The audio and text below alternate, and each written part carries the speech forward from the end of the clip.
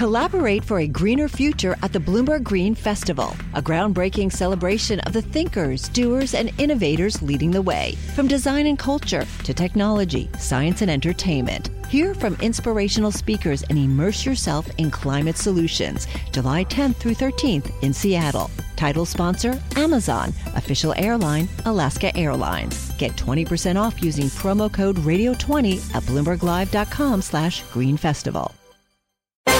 This is the Bloomberg Business of Sports show, where we explore the big money issues in the world of sports. I'm Michael Vaughn. I'm Scarlett Fu. And I'm Mike Lynch. Coming up today, we have several topics to start with. And let's begin with Aaron Rodgers, who is still in the news.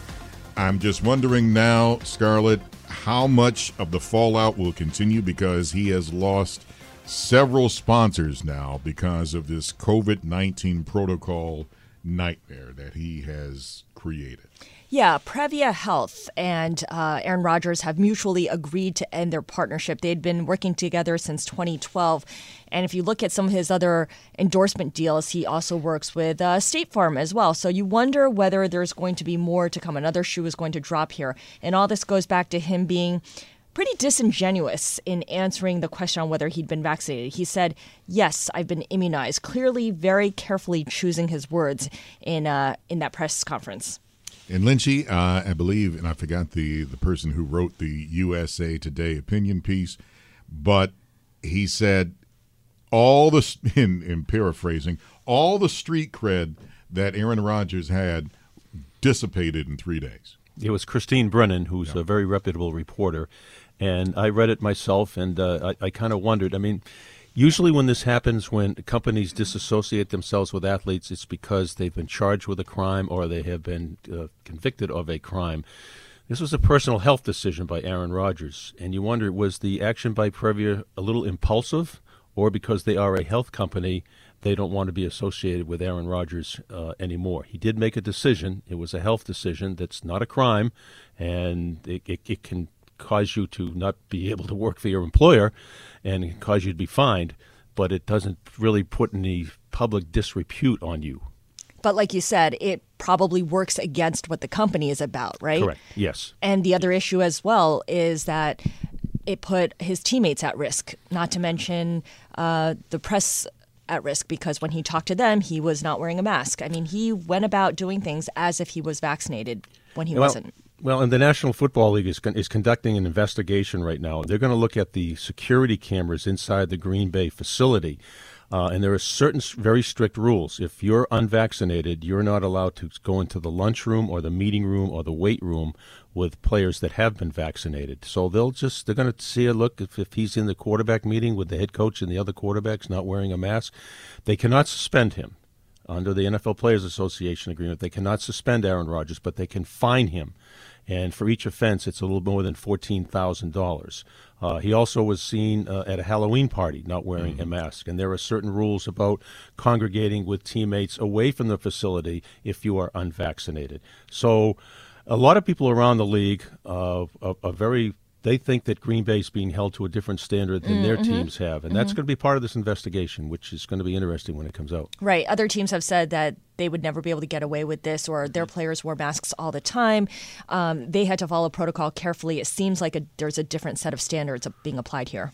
Now, he said last week, he was on the Pat McAfee show, that he was allergic to some of the properties in the vaccines, and that's why he didn't take it. In the Pfizer and the Moderna vaccine, but you also had the J&J vaccine available, but he said that he wasn't comfortable getting that one because of the blood clots, which studies have shown really are more of an issue for women aged, at a certain age, which doesn't apply to him. And by the way, J&J's vaccine was put back on the market again. It was. He said he was allergic to the mRNA, and I think he's done a lot of backpedaling here. I think he thought that he had skated when he said that he had been immunized by alternative treatment. But now he's got the eyes of the National Football League investigating him right now, and the eyes of the football world and the eyes of the sporting world on him right now. And he's run out of options. And it'd be interesting to see if State Farm takes any action against him as well, because every time you turn, every commercial break, it seems that he's there. Jake from State Farm and Aaron Rodgers are there as well. Speaking of sports figures, during the Sunday games broadcast, Terry Bradshaw, Hall of Fame quarterback, took Aaron Rodgers to task. I'd give Aaron Rodgers some advice. It would have been nice if he'd have just come to the Naval Academy and learned how to be honest. Yeah. Learn not to lie, because that's what you did, Aaron. You lied to everyone. I understand, immunized. What you were doing was taking stuff that would keep you from getting COVID-19. You got COVID-19. Ivermectin is a cattle dewormer. Sorry, folks, that's what it is. We are a divided nation politically. We're a divided nation on the COVID-19, whether or not to take the vaccine. And unfortunately, we've got players that pretty much think only about themselves, and I'm extremely disappointed in the actions of Aaron Rodgers. That was four-time Super Bowl Hall of Fame quarterback Terry Bradshaw. The cheering you heard was because, as Bradshaw said, they were at the Naval Academy. They were broadcasting live at the time. You heard that cheering. And Scarlett, he just called him a liar, and he's lost Rodgers. Like I said earlier, it seems like he's lost all street cred.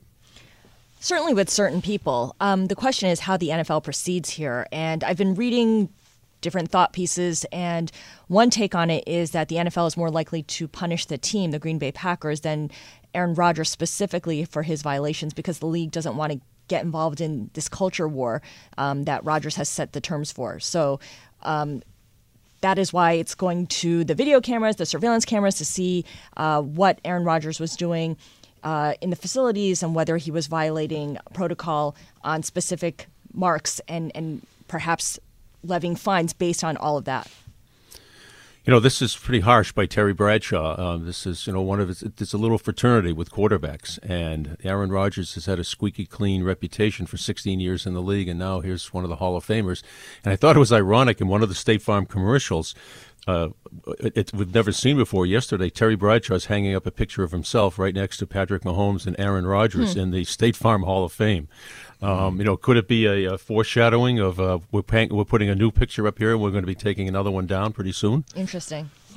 Before we move on to the next topic, I guess I'm disappointed and a bit angry because it's rare I put trust in celebrities, but I'd liked Aaron Rodgers, and I'm a big game show fan, so of course he hosts Jeopardy, and I'm like, he did a great job. I'm like, Aaron Rodgers, yeah, you the man. And then here comes the disappointment train coming. So let's hope that he can rebuild his reputation, and let's hope he's learned something from it.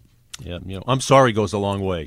Yes, doesn't it? yes. Yeah, I haven't heard that at all. Right. Yeah. I've heard him cite Martin Luther King, though. Yeah, and now you brought up another point. Don't go quoting Martin Luther King in this, Aaron Rodgers. That was another point that got me disappointed in this. But wrong context. Yeah, exactly. Philadelphia 76ers, they are resuming fining Ben Simmons. Now, Scarlett, this is a little bit more of a story in Lynchy about mental health. It's where do the 76ers stand? Where is Ben Simmons standing? Now, the fines, it racks up to a lot of money.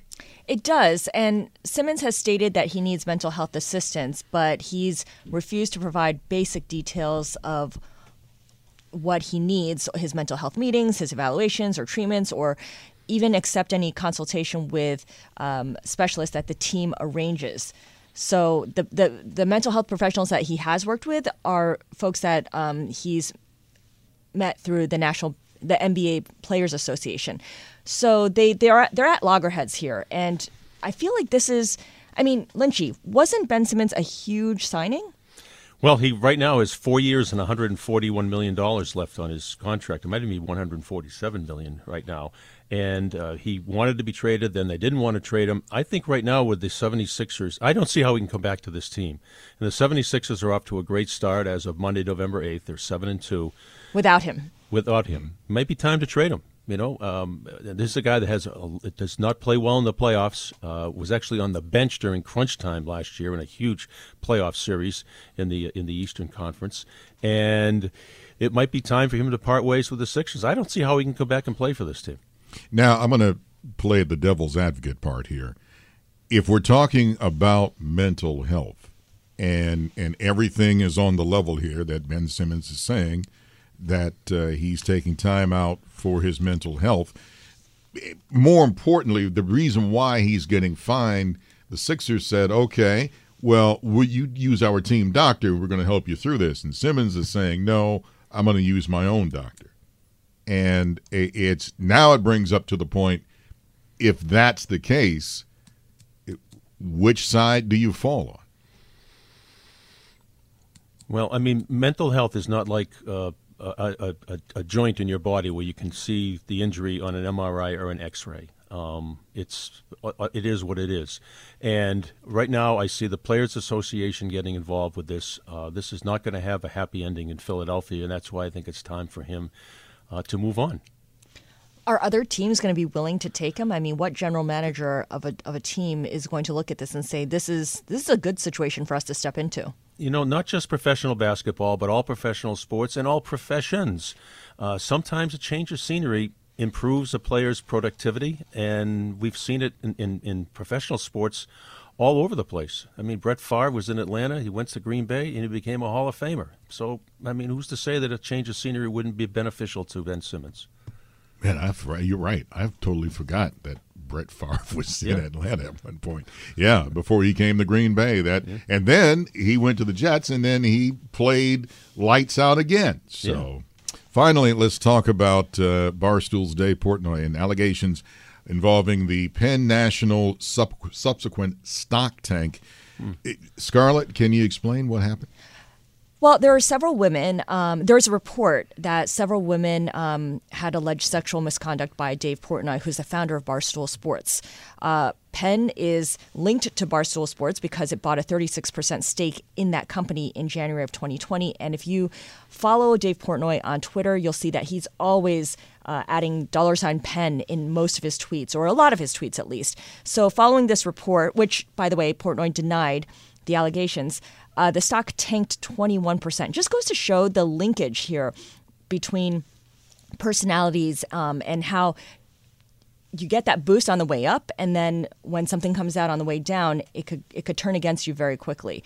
I mean, I think it's really interesting how every time I saw Penn on Twitter, it was always tied in somehow to Barstool Sports. It was like the two brands were completely linked. Well, they have a 36% interest in Barstool Sports. At risk of full disclosure, I am a stockholder in Penn National Gaming, and David Portnoy went to the same high school that I went to. But you don't know him? I do know him. Oh, you do know him? I do know him, okay. Yeah, he's about 20 years younger than I am, but I do know him. I met him several times. And you know everyone in Massachusetts, that's why. And I was disappointed when it went down 21% the other day, and you're right. It's hard not to set. Now, of course, their earnings were far less than expectations compared to what they were a year ago, so it made sense for the stock to go down. But the timing just was so coincidental. It was the perfect storm for these personal allegations and missing third quarter estimates. Mm-hmm. The only stock I own is in Acme jet skates, but that's another story altogether. This is the Bloomberg Business of Sports podcast. I'm Michael Barr, along with Scarlett Fu and Mike Lynch. Catch us here each and every Monday, Wednesday, and Thursday, exploring the world of money and sports. And catch me on Twitter at Big Bar Sports. And I'm Mike Lynch. You can follow me at LynchyWCBB. I'm at Scarlett Fu on Twitter. You're listening to Bloomberg Business of Sports on Bloomberg Radio around the world. Collaborate for a greener future at the Bloomberg Green Festival, a groundbreaking celebration of the thinkers, doers, and innovators leading the way. From design and culture to technology, science, and entertainment. Hear from inspirational speakers and immerse yourself in climate solutions. July 10th through 13th in Seattle. Title sponsor, Amazon. Official airline, Alaska Airlines. Get 20% off using promo code RADIO20 at BloombergLive.com/Green Festival.